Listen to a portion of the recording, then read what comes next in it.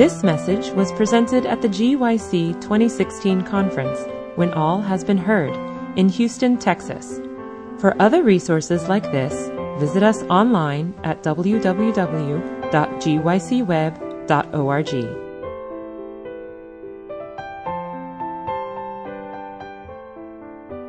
It's not officially starting yet. I'm just talking to the people in the room. First of all, to check the mic and to confirm that it's very loud. So that's good. The other thing is apparently we live in a paperless society now. I had handouts for you to be physically handheld, and we're not doing that. What you have is an app. The GYC app has all the resources on it right now. So I'm going to do the weirdest thing, and that is encourage you to pull out your smartphones. Go get if you have not already gotten the GYC app, go ahead and get that, and you can go to the seminar series, Total Member Involvement. You can go to this session, It's Time to Eat Grandpa. Click on that, and it'll say View Session Resource, and it'll have all the notes for what we're about to present right there in your hand. So I want to make sure that you know, because I'm going to go through a whole lot of quotes, and we're not going to slow down and say, like, well, where's that from? Can I write it down? No, we're past paper. If you're still using paper, apparently you're old-fashioned and soon to be outdated. But where we are now is all about the digital revolution. So if you are unfortunate enough not to have a smartphone, I really don't know what to do for you, because the whole thing is predicated on you're all going to bring your smartphones, right? Which I'm sure there's a disconnect there, because we encourage people to be off of social media and to disconnect from the digital age. But at the same time, in order to be a part of the seminar, you have to have your smartphone out. So take that up with somebody else of higher authority than me. And to be clear, they did make a room switch. And for whoever's doing the recording of this is not on the recording right now. We're just talking in a room, not for publication, right? But they did make a room switch. So this 371 is the new 361, all right? We used to be in 361. Now we're in 371. If you're expecting someone else besides me, I'm sorry. But they are somewhere else now. I think in 361. I think it's just been an even switch. Sorry? I'm doing total member involvement. My name is Kameron DeVasher, and that's me. If you're looking for a seminar on music or relationships or something else, I'm sure we can talk about that, but I haven't prepared a thing in regards to that. I'm here for total member involvement, and that's it. So the session we're going to be doing is It's Time to Eat Grandpa. And speaking of time, I see that it's 2:47 for a seminar that starts at 2:45. So I don't know if everybody else is roaming the hall or if there is no everybody else, but this is it. Earlier, I was with Elder Wilson. Were any of you there with Elder Wilson? Okay. We were in a big room with Elder Wilson. Now you're in a small room with just me. Okay. That's what we get. But with that, I'm going to just be my own sound guy here, too, for just a second. Is it too loud for you? Is it too quiet? I feel like I'm holding back because I usually project more and I don't want to hurt you. Fair? All right. We'll make it like this. There we go. And if it's bad, make a gesture or something. Let me know. Okay. So with all that preliminary out of the way, and these are being filmed, yes? Okay, that's new. Awesome. Do you want me to stand still? Are you good with me moving around? Are you if you want to check out and just set it on a pedestal, that's fine, but I'm probably going to move around. I'm going to be just generally roaming up here-ish. Okay. Thank you. Okay, I think we have all of the introductory detritus out of the way, and we're ready to go to the actual meat and potatoes of our session. So, let's begin the recording and say good afternoon, everyone. That was good. I'm glad that you can be here. Continuing the seminar series, Total Member Involvement. Elder Wilson was our primary speaker earlier in the session, talking about the General Conference's Total Member Involvement Initiative, where it came from, and taking some questions and answers from our GYC young people. But now we're going to get more rolling up the sleeves and the nuts and bolts of some of the principles he addressed in passing. We're going to dive into and study more exhaustively. We have a limited amount of time and a lot of material, so I'm going to ask that we will do this very simply. As I've already mentioned, if you have your GYC app, you can open it up, go to Total Member Involvement, and this session is It's Time to Eat Grandpa. And if you would click on that, it will tell you, there's a little line that says View Seminar Resource. You can click that on, and it's got all the notes that we're going to be covering now. So don't worry about having to write down anything. or remember or take fastidious notes, it's already taken down there for you, and you can look it up later and build on it and share however you'd like. So with all of that being said, we're just going to bow our heads, and then we're going to open our eyes and go to work, okay? So let's have a word of prayer. Dear Heavenly Father, thank you so much for this absolutely beautiful day that you've given us. Thank you for the occasion of GYC, and thank you for this particular topic about total member involvement, and everyone in the room wants to be involved. Help us to understand what involvement even means. Help us to understand what our part as either a lay member or a pastor or worker, administrator, whatever our responsibility is, Lord. Help us to understand what it is and to do it through your strength for your glory. For we pray it in Jesus' name. Amen. All right. I want to start. The title itself is a little bit odd, and I kind of designed it that way because I like it. It's time to eat grandpa. There's a big difference, between it's time to eat grandpa and, well, for instance, you could leave every word of that sentence exactly as it is and change its meaning drastically by simply adding one piece of punctuation. And what is that? A comma. Where would you put it? It's time to eat, comma, grandpa, right? And that comma is the difference between it's time to eat, grandpa, versus it's time to eat, grandpa. Every word is exactly the same, but that comma makes a big difference. Now, why in the world are we talking about this? Let me explain. If you are a Seventh-day Adventist evangelist, or you're giving a Bible study on the state of the dead or whatever, either in a personal or small group, or in a church setting, or in a big campaign, if you're preaching about the state of the dead, at some point you have to deal with Luke 23:43. You're aware of Luke 23:43, I assume, right? That if you were to take Luke 23, verse 43, and we can look it up. If not every single word of everything we're going to do is written down, so if you have your Bible, you can take it out and see it. I don't care what version you have the same problem. Luke 23, Jesus is on the cross in his final moments of life, and the thief on the cross turns to him, and they have this conversation. And it says, and Jesus said to him, and I'm going to read it exactly as the punctuation demands. Assuredly, I say to you, today you will be with me in paradise. Now, my question for you, friends, is this Bible text accurate? Sounds like heresy even to ask the question. Are the words fine? Sure. But the way the punctuation is inserted, it changes the meaning of the text, right? So what gives us the audacity to say, that's what it says, but that's not what he meant? How do we have the audacity to do that? Well, we know because we know what the whole Bible teaches about the truth of the state of the dead. We also know that Jesus didn't go to paradise that day, right? Even after his resurrection, he said, don't cling to me, I have yet to ascend to my Father. You put these together and you just keep reading the broader context. You know that's not what Jesus meant. Also, you don't have to change a single word and you can still have the meaning there. You just slide that comma over. Assuredly, I say to you today, you will be with me in paradise. The assumption, the importance is on the assurance and not the timing, right?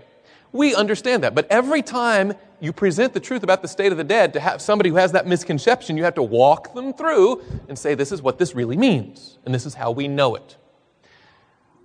Seventh-day Adventists are very familiar with that problem comma. What I want to bring to your attention is there's another problem comma in the New Testament that I think needs to be addressed. Turn to the right in your Bibles to the book of Ephesians. Ephesians chapter 4. Ephesians chapter 4. Starting with verse 11, the Apostle Paul is writing to the believers in Ephesus about spiritual gifts and responsibilities and leadership positions in the church that God himself, Jesus Christ himself, has set up. In verse 11, regardless of what version you have, verse 11 is almost exactly the same in every translation. It says, and he himself, this is Paul saying that Jesus himself gave some to be apostles, some prophets, some evangelists, and some pastors and teachers. Well, clearly, has God called everyone to be a pastor or a teacher or an evangelist? No. The text is very clear. Some are, that means that others, in fact, if only some are, that means that most what? Aren't. Only some are. Some are pastors, some are teachers, some are evangelists, some prophets, and so, you get this point. So he's outlining the responsibility on these leadership positions in the early church. It's in verse 12 that we have a challenge. Now, in the King James Version, If you were to read the job description of these some church leaders, if you read the job description, this is what you find, and I'm going to read it to you as the punctuation demands. And this is from the King James Version. Does anybody have a King James Version Bible with them today? Okay, look closely and make sure I'm saying it right, okay? For the perfecting of the saints, comma, for the work of ministry, comma, for the edifying of the body of Christ. So pastors, teachers, evangelists, apostles, they have how many job descriptions, how many job responsibilities? According to the text. 3. The first one is to do what? Perfect the saints. Then they're also supposed to do the work of ministry. And finally, they're supposed to edify or build up the body of Christ. That's a lot for those some to do. Now, if you have the King James Version, this is not a seminar on Bible translations. I'm certainly not going to go there. But is there anyone who has a New King James Version in the room? Okay, and anyone who's got an app, you know you've got like 100 versions. Okay, but look at the King James Version. Notice the difference. The wording is almost identical, but the punctuation changes the meaning. Okay, notice. For the equipping of the saints for the work of ministry, comma, for the edifying of the body of Christ. Now, is there a difference there? Even though the words are almost exactly the same, that little punctuation shift, taking out that one little problem, comma, holding it. Now all of a sudden, those some in leadership, their responsibility is to equip the saints so that they'll do the work of ministry. And then to build up the body of Christ. Of all the Bible translations that are out there, I'm not advocating this as your study Bible, let me be clear. But I think for this particular passage, the New International Version actually gets it most accurately. I know that's being recorded, and I'm going to get emails about that. But listen to how it renders this passage. To equip his people for works of service so that the body of Christ may be built up. Do you notice that? We've gone from 3 jobs to 2 jobs to now they have 1 job. To equip the people so that they'll do work and in turn the church is built up. That's a big difference. It's the difference between it's time to eat, Grandpa, and it's time to eat, Grandpa. And in the Seventh-day Adventist Church, I believe, by the way, why do you think if punctuation was put in later in the Bible translations? You know, it's not like the Apostle Paul wrote with commas and periods and exclamation points. Why in Luke 23:43 would they put the comma where they did when it comes to the state of the dead? It went along with what their preconceived notion of death was, right? Why do you think the commas were put in Ephesians 4 like they are? Because they had a picture of clergy work that went better with those comma placements, right? But how do we know that that's not what the intent was? Well, the same thing we do with Luke 23. We just keep reading. We read the context. If you have Ephesians 4, take a look at this. Ephesians 4 continues saying, after it says, for the equipping of the saints for the work of ministry, for the edifying of the body of Christ, it says, till we all come to the unity of faith and of the knowledge of the Son of God, to a perfect man, to the measure of the stature of the fullness of Christ. That we should no longer be children tossed to and fro and carried about with every wind of doctrine by the trickery of men and cunning craftiness of deceitful plotting, but speaking the truth in love may grow up in all things into him who is the head, Christ. Now the key is here in verse 16. From whom, that is from Christ, the whole body, joined and knit together by what every joint supplies, according to the effective working by which every part does its share, causes growth of the body for the edifying of itself in love. Notice that according to the context of the passage, the Apostle Paul clearly meant that the work of the leadership was to get the membership to go to work and thus build up the church. Are we seeing that from Scripture? Good. Good. Now, the Apostle Paul, let's go to 2 Timothy. Let me give you just a couple examples of this. And if you look at the life of the Apostle Paul in particular, and other church leaders as well, but the Apostle Paul, of course, was the most prolific author in the New Testament. Paul had this, he not only traveled and visited places and built up the work there, but then he would also always seemed to have an apprentice with him or a mentor. You think of Timothy, you think of Titus, and he would traveling companion who would learn from him and then go about his business. And in one of his letters this time to Timothy, we're going to go to 2 Timothy chapter 4. This is where you get the charge, Paul's charge to Timothy. And you've probably heard this passage a lot. Have any of you ever been to an ordination service to the gospel ministry in the Seventh-day Adventist Church? Usually it happens at camp meeting. They're starting to do it in some places in local churches. But I guarantee that this passage was either mentioned or preached from or printed on the bulletin itself. Okay? This is the quintessential pastor passage. 2 Timothy chapter 4, starting with verse 1. The Apostle Paul says to Timothy, I charge you therefore before God and the Lord Jesus Christ, who will judge the living and dead at his appearing in his kingdom, preach the word.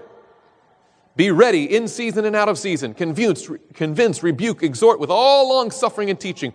For the time will come when they will not endure sound doctrine, but according to their own desires, because they have itching ears, they will heap up for themselves teachers.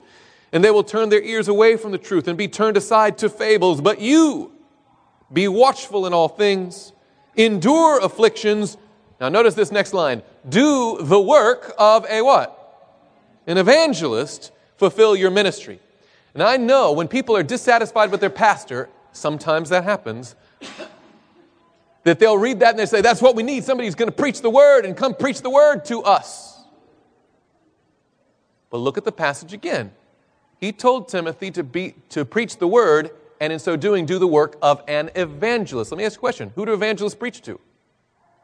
Members or non-members? Right? Their goal is to win new souls to Christ, to present the message to them who have not yet heard. And the Apostle Paul was saying, here's what your ministry is. Preach the word to everybody and do the work of an evangelist. Let me tell you, there's a lot of Seventh-day Adventist pastors who have never even put on an evangelistic campaign. They're not doing the work of an evangelist. Who's doing the work of evangelists are, the paid evangelists. We've segmented it even farther and specialized it in a special little niche ministry that a few can do. Right?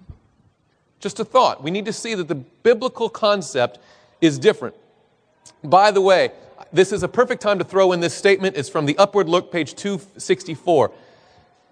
And for those of you just joining us, all of the notes, we're going to be going over a lot of material here. All of the notes are available on the GYC app under Total Member Involvement. Under It's Time to Eat Grandpa, go to View Seminar Resource, and you will have all the notes in your hand. You can follow along if you'd like. But Upward Look, page 264. My brethren and sisters, there is something more for you to do than to sit in your churches Sabbath after Sabbath and to listen to the preaching of the word. You have a work to do for friends and neighbors. God requires, what was the word? He doesn't suggest. He doesn't recommend. He doesn't sit there and hope. God requires that you visit these families and seek to create an interest in the truth for this time. You are not laboring together with God if you neglect the work of helping others to take hold upon eternal realities. Our ministers are not to be encouraged to hover about the churches to repeat to the believers week after week the same truths. Now I ask you, in 2016, what makes a good pastor? Most people are going to say, he's there every week and he preaches good messages. Let's go to the book of Titus. Titus, another apprentice, working with the Apostle Paul. We can take away from the context of this passage that Titus had been a traveling companion with Paul. And this letter is written after Paul, I don't want to say abandons him, but leaves him behind. Right? I kind of chuckle to myself as I read this, imagining that Titus got this letter waking up one day when Paul had left without telling him, But it says in verse 5, for this reason I left you in Crete. But what was the reason Paul leaves? So already from that statement, we know that they've been traveling, because Crete is a special location they've been. And now we know that Titus has been left behind and Paul has gone on. And Paul says why he did that. For this reason I left you in Crete, that you should set in order the things that are lacking. So the work was not finished in Crete, therefore he left Titus behind. to set in order the things that are lacking and appoint elders in every city as I commanded you. Was Titus being left behind because now that they've built up a church, he was going to be the pastor of the church in Crete? No. He was going to be supervising all the churches in Crete, and he was going to be setting in order the things that are lacking, namely appointing elders over every congregation to get them in working order, right? So he was not, notice that Paul was not the settled pastor, neither was Titus. But what was supposed to be happening was that they would start a work, get new believers, get them into a community together, organize them to go to work, and then they would move on. This was the biblical concept of ministry in the New Testament church. Now we're going to go over some Adventist history. And we're going to kind of make this front area here a living timeline, if you will. So this is old, and over there is now. Are we good? Okay. Now, this is from 1886. This is Elder G.B. Starr.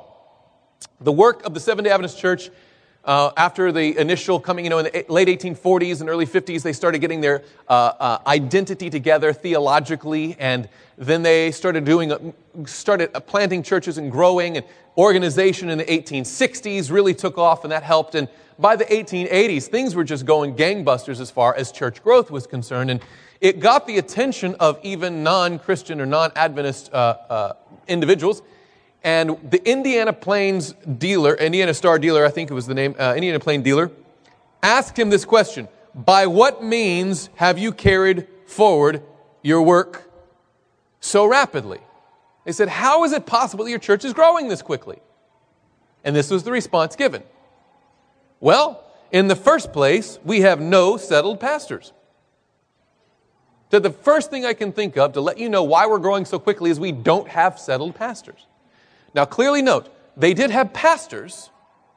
They just weren't, what was the term he used? Settled. We don't have settled pastors. Our churches are taught to take care of themselves, while nearly all of our ministers work as evangelists in new fields. Okay, this was 1886. Why is the church growing so quickly? Because the few that are doing the administrative or pastoral work are out on the front lines doing evangelism, and the churches are taking care of themselves. That was a key to church growth. Now, let's fast forward to 1912. A.G. Daniels was the General Conference president at the time, and in Los Angeles, California, he gave an address where he said this. And see if you notice, we're going to be noticing a trending shift in the Seventh-day Adventist Church. This is 1912, right? The president says, we have not settled our ministers over churches as pastors to any large extent. Now, is that different? Yes. That means that there are some now. Now, without looking ahead and without cheating, where do you think the settled pastors went to? Big churches or small churches? Big churches. Around Adventist institutions that had like hospitals or schools or printing presses. Well, it's a big church. You got to have a pastor. Well, I'll let him go and explain. In some of the very large churches, we have elected pastors, but as a rule, we have held ourselves ready for field service, evangelistic work, and our brethren and sisters have held themselves ready to maintain their church services and carry forward their church work without settled pastors. So on the few places where they had a settled pastor, it was only in the large churches, and that was on a rare occasion. Most of the rule of thumb was, if you're a church, you don't have a settled pastor. This was 1912. Goes on. Now, he's not a prophet nor the son of a prophet, but I do think he was particularly insightful in what he said next. He says, and I hope this will never cease to be the order of affairs in this denomination. For when we cease our forward movement work and begin to settle over our churches, to stay by them and do their thinking and their praying and their work that is to be done, then our churches will begin to weaken and to lose their life and spirit and become paralyzed and fossilized, and our work will be on a retreat. 1912. He said, we have some settled pastors, a few, but if that goes across the denomination, it's the end of us. Fast forward. 1957. HMS Richard Sr. speaking to a ministerial institute, I believe it was, at the Washington stand at the time, said the time of too many of our preachers, instead of being occupied with carrying the message into new fields, is taken up in settling church difficulties and laboring for men and women who should be towers of strength instead of subjects for labor. When I was baptized and later became a young preacher, we looked upon churches, that is, other denominations, who had to have settled pastors over every flock as being decadent. Most of our preachers were out on the firing line, holding meetings, winning men to Christ, and raising up new churches. Then, every few months, they would come around and visit the churches that had already been established. Now, keep that framework, by the way, every few months. He said this was what normal was when I first came into the work. And where did they come up with this idea? He said this seemed to be, according to our view of it, the plan of the apostolic church. Where did they get this plan of organization? From the Bible. They just read what the early church leaders said, we should do that too. And lo and behold, it worked. Let's move forward. 1994. This comes from the Seventh-day Adventist Elders Handbook. It's a green edition, just so you know. They color code every new edition so you can spot it. It's the green one. This is from page 23. During the Middle Ages, the clergy largely took over the work of the church.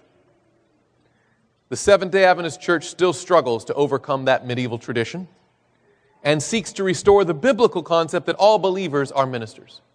So by 1994, in the Elders Handbook, whoever wrote that, and I don't know who wrote it, but caught what we've been saying here and said there was in all Christendom, there was a clergy takeover of the laity's work, and even it's taken root in the Seventh-day Adventist Church. It said members in general and elders in particular need a greater vision of their significance and responsibility in the church and its work. That was 1994. Someone started paying attention. Hey, we've drifted here. Now, I went to give this particular presentation at one of our universities, and I usually like to bring the actual documents with me, the church manual and whatnot, and the Elders Handbook. And this time I traveled and I forgot my Elders Handbook. I said, what am I going to do? Oh, that's easy. I'll just run over to the ABC and pick up another Elders Handbook. And I went there and I looked for my green Elders Handbook, and it didn't exist anymore. It had become blue. Now, I don't have any issue with the color blue. It's fine. But not only had the cover changed, but the content had changed. There had been a rewrite of the Elders Handbook. So I looked for page 23, and they did have a page 23, but that statement wasn't there anymore. On page 28, however, I found this statement, and see if you can notice a seismic shift. The Seventh-day Adventist Church is growing rapidly, and many churches are understaffed.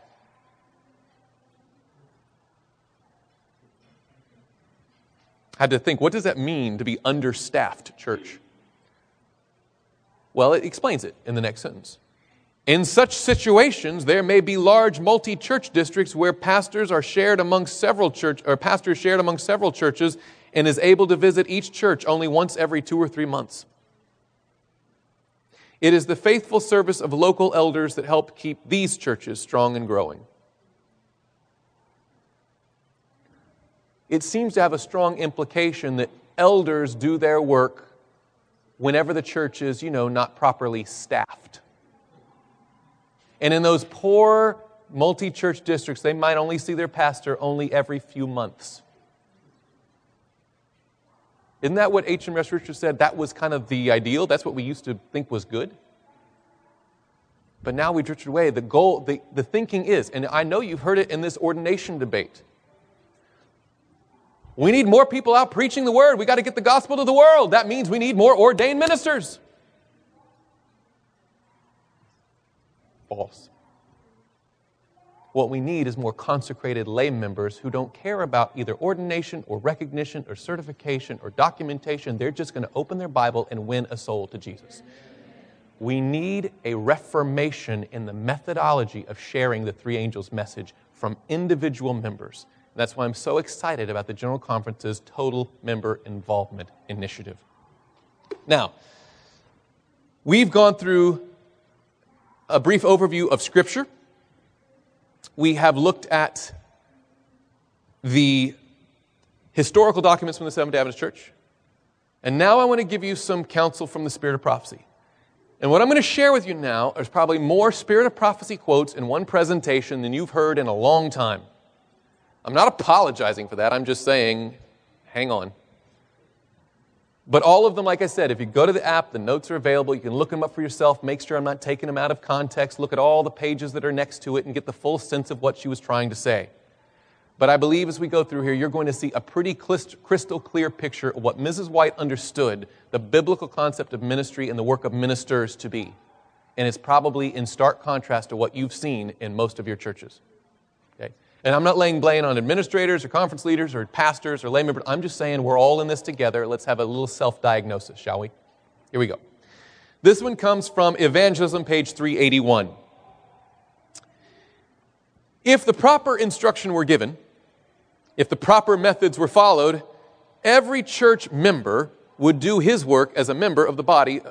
He would do Christian missionary work. But the churches are dying, and they want a minister to preach to them.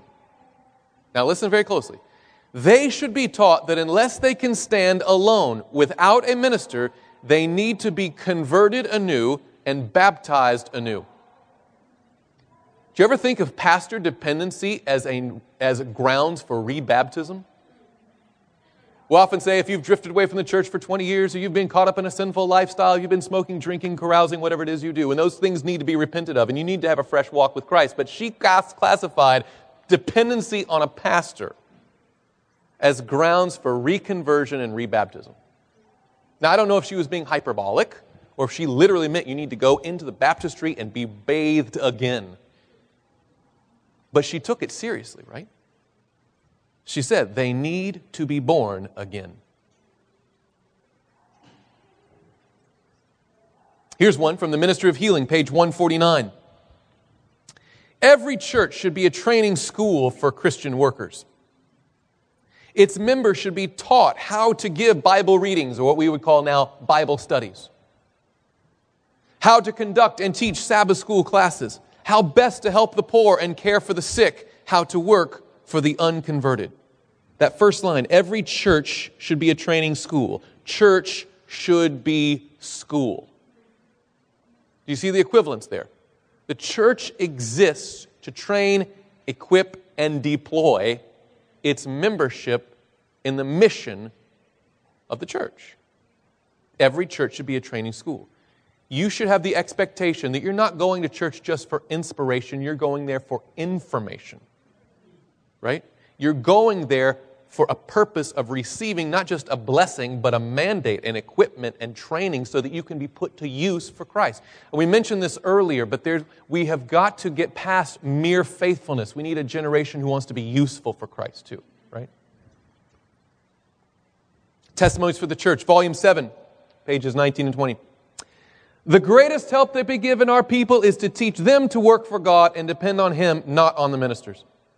Let the minister devote more of his time to educating than to preaching.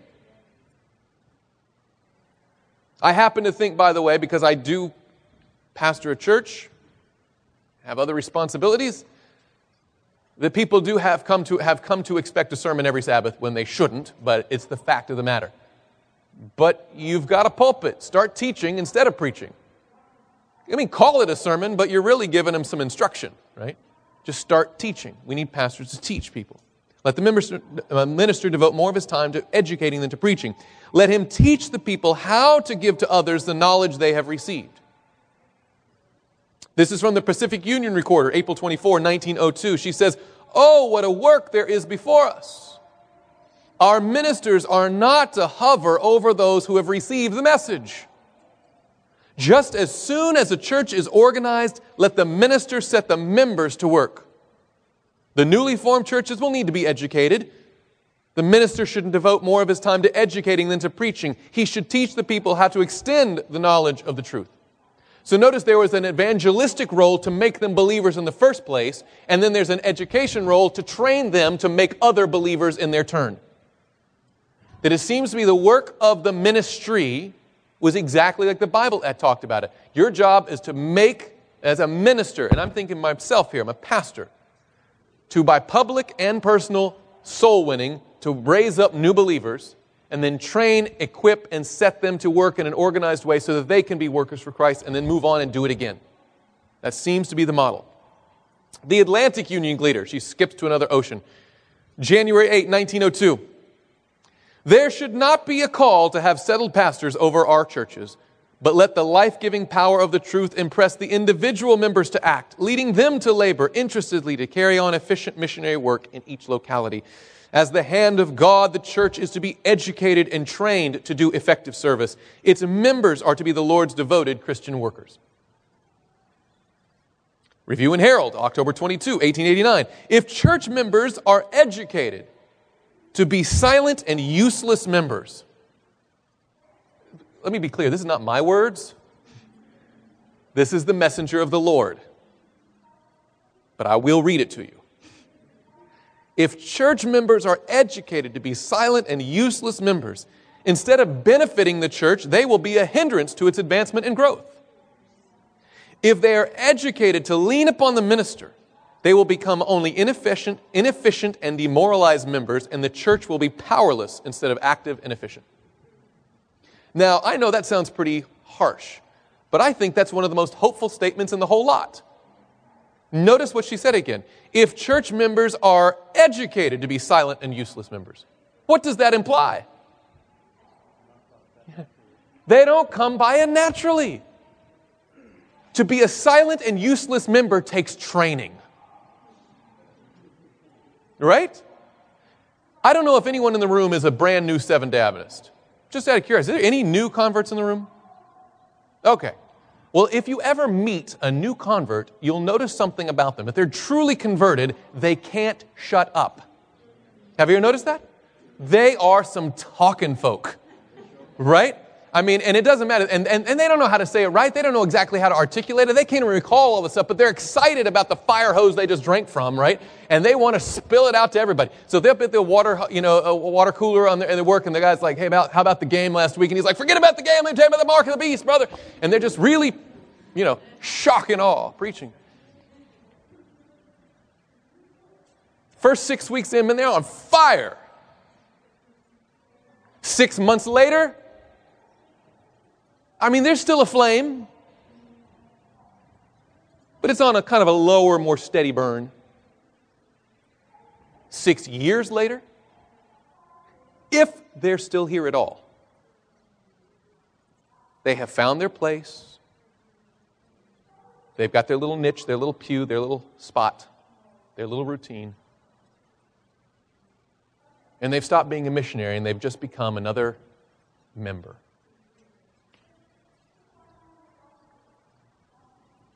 If church members are educated. I used to think it was such a powerful thing to say, friends, look, every church should be a training center, a training school. And then as I read that statement, it dawned on me. Every church already is a training center. I've never seen a church that put in the bulletin, come next week for our special How to Be a Useless and Lifeless Church Member. No one's ever intentionally put on that seminar. If they have, quickly talk to your conference leadership, right? But how does the training happen? Just slowly over time, week after week, you learn by osmosis, you become conformed to the status quo. And no one tells the new member, hey, stop talking about the three angels' messages. Be late. Yeah, don't show up to stuff. Stay away from the church business meeting. They don't ever say that. But they go to church, they go to the evangelistic campaign, there'll be 200 people there. They go to church and there's 100 people there. They go to prayer meeting and there's 20 people there. They go to the business meeting and there's 15 people there. And they're like, oh. And they're being trained. We have churches full of teachers. We need to check our lesson plan a little bit better. Be more intentional about what we're teaching. Let's move on. Ministry of Healing, page 147. Everywhere there's a tendency to substitute the work of organizations for individual effort. Have you ever noticed this? You ever been in a room and we all decide on some big idea and let's say, we can do it. And then we all leave and nobody does it? Most of the things that we do don't get done. Right? At some point, we has to become me.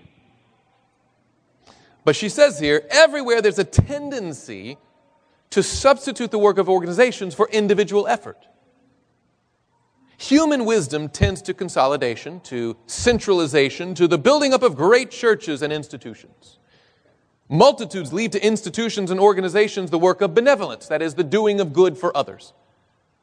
They excuse themselves from contact with the world and their hearts grow cold. They become self-absorbed and unimpressible.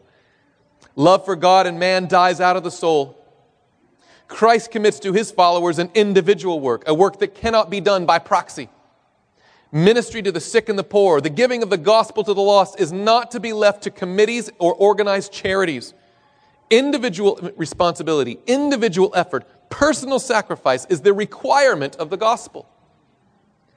But have you ever noticed that she's talking about the work of benevolence and giving the gospel to the poor, all of it to the same thing, to the gospel to the world?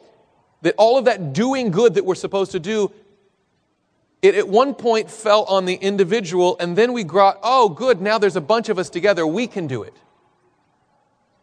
It used to be like, man, I had to go give bread to my neighbor, but good, now we have Loma Linda. Now we have ADRA. So instead of helping my own neighbor, I'll just give $1 to the group. Right? Now, I want to be clear, there's nothing wrong with giving to those worthy causes, those institutions. They're a very helpful organization, praise the Lord for them. But that does not mean that you now are excused from your work. We have to understand that the structure of the church is not to be in the place of the individual, but to equip the individual so that their work can be more effective. Does that make sense? Evangelism, page 382. I love this one of my favorites. If the ministers would get out of the way, if they would go forth into new fields, the members would be obliged to bear responsibilities, and their capabilities would increase by use. If the ministers would get out of the way, it almost gets the picture that there's members out there trying to share their faith in glow tracts, and the pastor's like, stop. That's not how it works, right? But what she means is that when you have the minister there and he's doing all this work, it's just good to attend and hear a report on how he's doing. That's what church is, right? She says, move on. Just one Sabbath, don't be there. What would happen? The members would get out of the way. They would be obliged. They would have to, by necessity, use their... And she says their capabilities would increase by, what was the word? By use. Has anybody ever had an injury, an arm or a leg break or a tendon thing that you had to be in a cast or some sort of like device for a certain amount of time? If you were in a leg brace cast thing for 6 weeks, a couple months or something, when they take it off, do you notice a difference between the two legs? Sure. This one is all like frail and atrophied and emaciated and probably has like kind of a smell to it. You need to wash it. It's icky. Now, I'm not describing church members per se, but if you were to hop out of bed and say, oh, good, I'm glad to have this leg free again, and you were just to start walking like normal, what would happen? You'd fall over, you'd have a problem. And you would say, oh, this leg doesn't work that well. Any good physical therapist, no good physical therapist would come and look at that situation and say, oh my, look at that leg. Boy, that is bad. I hate to break it to you, but I think the best thing for you is bed rest. Just stay off. Or if you really want to go all in, let's just amputate. Because apparently walking just isn't your gift. Right? How many people look at sharing their faith and they say, you know what, I tried that one time, I went door to door and I wasn't any good at it, so it must not be my gift. I'll let the pastor or the evangelist or the Bible worker or the programming director, whatever the thing is, right? But Sister White says, let the minister get out of the way, let the church members take up some work, and they're probably going to be bad at it. It's good for them. Now, that good physical therapist is going to say, what the first thing you want to do is stretch, and probably to a little bit of weight and some limited exercise. She's not going to say go run a marathon, right? But she's not going to say bed rest. She's going to give you a steady diet of little bit by little bit by little bit, and your capabilities would increase by use. Many people are not sharing their faith, not because they're not good at it, or I'll even say this. Many people who do try to share their faith aren't that good at it. But is being bad at something an indication that you should stop doing it? No. It's an indication that you need to do it all the more. You got to get better. Right? But we have somehow imbibed a philosophy or a theology of spiritual gifts that is unbiblical. Mark Finley said it best, witnessing is not a spiritual gift. No, look at all the New Testament gift list. Prophecy, that's a spiritual gift. Healing, tongues, those are spiritual gifts. But opening your mouth and sharing with your neighbor the truth of the Bible, that should be standard equipment for the born-again Christian. Okay? But we've specialized it. Say, well, that's the work of the clergy or the evangelist or this and that. I'm just a member. We have to fix that. Let's go on. Review and Herald, July 16, 1908. There are many who have never heard from the Word the reasons for our faith, and yet some of our ministers feel a burden to hover over little companies of believers in an effort to hold them together. The best way to hold them together is to induce them to maintain a living connection with God and to exert their influence in seeking to draw others to Him. The best way to hold a church together is put it to use. Have you ever been in a church where there was some bickering and stuff, but then you had a big evangelistic campaign? If you've ever noticed that whenever the church is working together, everybody's cool with the carpet color. Now, that only lasts for a little while. As soon as the banners come down, they're going to notice the carpet again, or whatever. But while you're working together, side by side, shoulder to shoulder, you're focused on something beside your own inadequacies or the other person's shortcomings, and you start working as a mission, right? The experience in the church changes. Life comes back into the church because you're not just being there, you're working. You have a purpose, you have a mission. Gospel Workers, page 197, she gives a little parable. She says, in some respects, the pastor occupies a position similar to that of the foreman of a gang of laboring men or the captain of a ship's crew. They are expected to see that the men over whom they are set do the work assigned to them correctly and promptly, and only in case of emergency are they to execute in detail. Then she gives the parable. The owner of a large mill once found his superintendent in a wheel pit, making some simple repairs, while a half-dozen workmen in the line were standing by, idly looking on. So there's the owner, the superintendent, and the workmen. The owner comes in, superintendent is down in a wheel pit, and the workers are watchers. The proprietor, that is the owner, after learning the facts so as to be sure that no injustice was done, called the foreman to his office and handed him his discharge with full pay. Handed him his discharge with, what's another term for that? Fired. You can imagine the scene. He walks by, sees this guy working, he said, hey, when you're done with that, come up to my office. The guy's like, all right, hang on, I got to finish this up, I'll be there in a minute. He comes up sweating, whoosh. What's up? I only have a minute. They're falling apart down there. I got to go down and do this work. What is it I can help you with? He's like, yeah, real quick. You're fired. What do you mean I'm fired? I'm working myself to death. In fact, I'm the only one down there working. You're going to fire the only worker you've got? And he said, that's my point. You're the only one working. She goes on to explain. The parable continues. In surprise, the foreman asked for an explanation. It was given in these words, I employed you to keep 6 men at work. I found the 6 idle and you doing the work of but one. Now notice this and apply it to the pastor-member relationship. Your work could have been done just as well by any one of the 6. It doesn't take a special, a special grace from the Lord. It doesn't take some sort of miraculous, magical. And by the way, some people, our friends in the Catholic Church, understand ordination to be a thing where you get a special dispensation from God, and now you have a power that other members don't have. We do not hold that in the Seventh-day Adventist Church. Every member is supposed to be a missionary for Jesus Christ, period. She said, your work could have been done just as well by any one of the 6. And she goes on to say, I cannot afford to pay the wages of 7 for you to teach the 6 how to be idle. Notice they weren't just being idle, they were being taught idleness itself by the superintendent's hard work. The hard work of the superintendent wasn't just bad, it was teaching idleness. Goes on. This incident may be applicable in some cases and in others not, but many pastors fail in not knowing how or in not trying to get the full membership of the church actively engaged in the various departments of church work. If pastors would give more attention to getting and keeping their flock actively engaged at work, they would accomplish more good, have more time for study, for religious visiting, and also avoid many causes of friction. Looking at the clock. We have 10 minutes, is that right? How much time do we have? Anybody know? All right. Yeah, okay. I'm just going to read through these very quickly. So far, I've been speaking slowly. Here we go.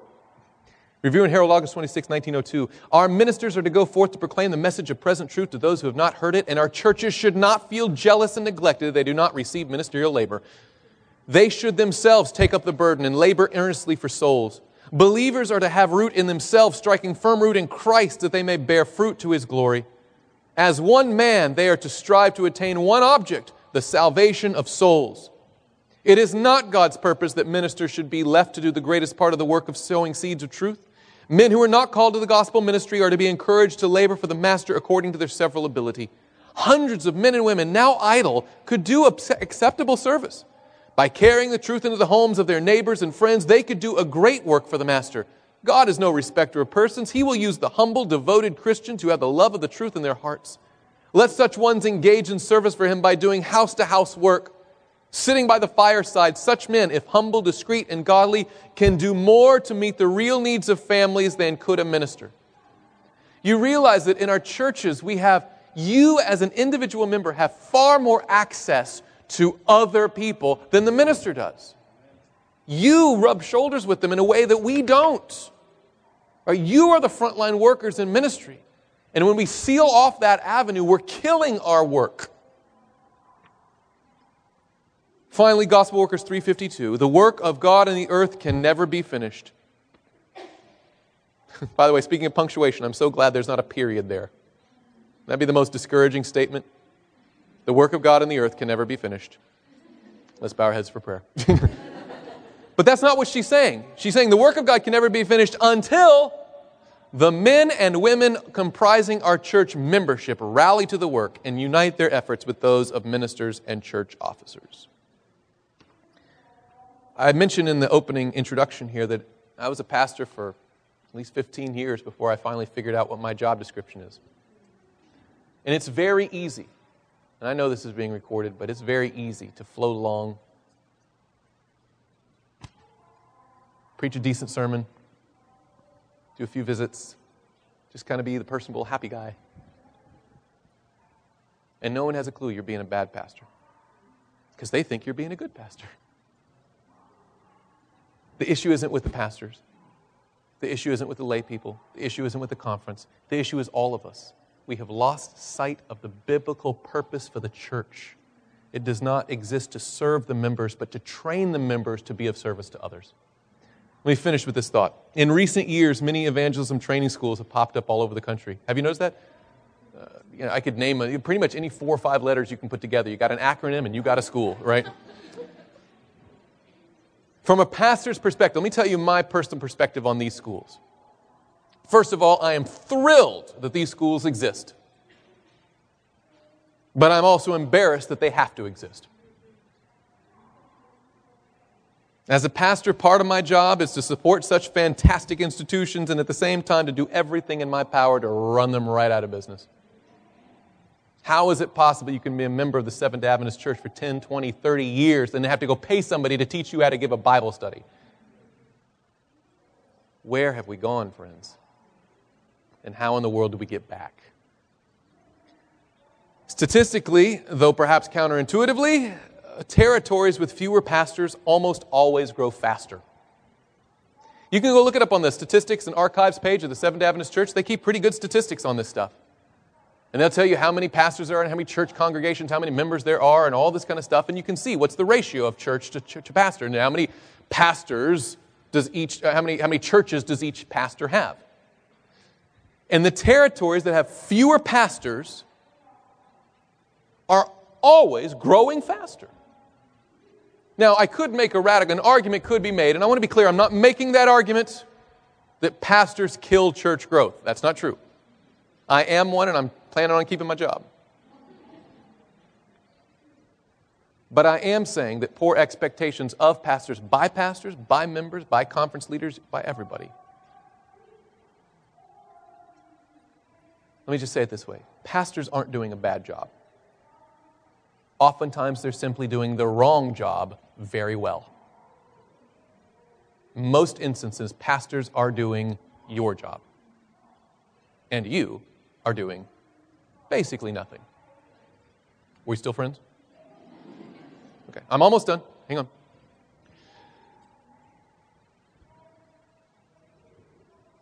Inspiration has warned and history has demonstrated that settled pastors lead to settled elders and settled deacons and settled members, and we all just kind of settle in right here in a world that is not our home.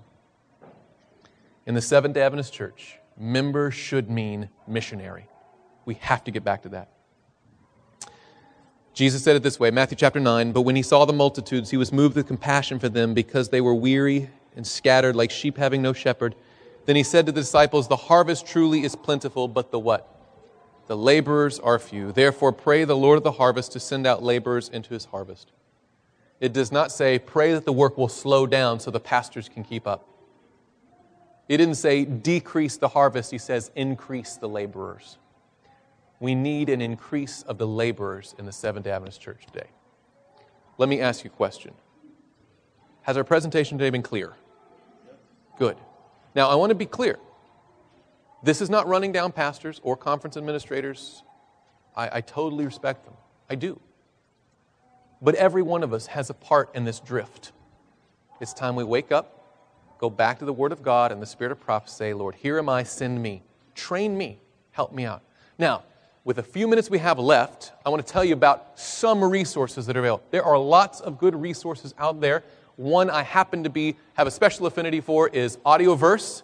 I've worked with them from time to time on different things, and we're going to say that works. Does that work? This is Alistair Huang from Audioverse, and they have an exciting training opportunity available, and I'll let you speak on it for about a minute and a half. Yeah, sorry, I'm taped up here, so I have to stand up That's here. no problem. I'm not trying to upstage the speaker here. Yes, go ahead. Apologies. Be elevated. But Kameron is a pastor in the Michigan Conference, and he also works with the Emmanuel Institute of Evangelism. Have you heard of Emmanuel Institute? Thank you for plugging that. You should look into the Emmanuel Institute of Evangelism. Go ahead. Yeah, and so they employ him, but he's also trying to run them out of business at the same time. Yep. And we have partnered with them. Audioverse has partnered with the Emmanuel Institute to create an online training program for the very things that we've been talking about in this session. How do we utilize our gifts as lay people to share the gospel? And because a lot of us, we don't have the resources or the time, the ability to take 4 months off to fly to a different place to go to a typical training program, we're bringing that to you. So Kameron, as well as Pastor Mark Howard, who's also doing a seminar here, and a couple other presenters and teachers from the Michigan Conference, all experienced evangelists, will teach you in the comfort of your own home, on your computer, online, wherever in the world you are, at your own pace. And so in the back, I'm going to give you a little flyer like this as more information. It has our booth number, and I'll just let you know the courses that are available for a special GYC discount while you're here, and we'll also throw in a nice t-shirt like what I'm wearing if you sign up here. So I won't give you all the spiel, but personal evangelism, public evangelism, how to reinvigorate your church and infuse it with a culture of evangelism, Those courses are already online and available for you. So get one of these on the way out and come by our booth. Amen. And as this seminar series goes on, we're going to be highlighting some other things. Like you briefly mentioned the Emmanuel Institute. We're going to give you some more information about the Emmanuel Institute. Audioverse has got great resources just for listening to sermons, but it was training now, Audioverse Advanced. There's a thing called the Discipleship Handbook. I'm part of the Training Center Church Committee of the Michigan Conference. I'm going to talk to you about that a little bit. And there's this other little document called the Seventh-day Adventist Church Manual. Okay? There's an entire session entitled Mining the Manual. It's one of the most radical, lay-driven documents in the Seventh-day Adventist Church, and it's what we're supposed to be doing anyway. It's completely free of charge. You can download it. So I'll tell you the appeal for that sermon will be download the church manual and read it and go put it to work in your own church. But our time is up for this time, so I'm going to ask that we just quickly bow our heads for a word of prayer, and then we'll break. Heavenly Father, again, we thank you so much that you in your infinite wisdom have entrusted us not only with the gift of salvation for ourselves, but with the responsibility of being agents of salvation for others. Lord, please breathe life into the local Seventh-day Adventist Church. Stir within each one of us, member or minister regardless, to be soul winners for you. Help us to see those divine opportunities that you lay in our path. Help us to increase our capabilities by use. Train us, equip us, and send us out as your missionaries. We may not be good at it yet, but Lord, make us better. And ultimately make us more like Jesus. For we pray it in Jesus' name. This message was presented at the GYC 2016 conference, When All Has Been Heard, in Houston, Texas. GYC, a supporting ministry of the Seventh-day Adventist Church, seeks to inspire young people to be Bible-based, Christ-centered, and soul-winning Christians. For other resources like this, visit us online at www.gycweb.org.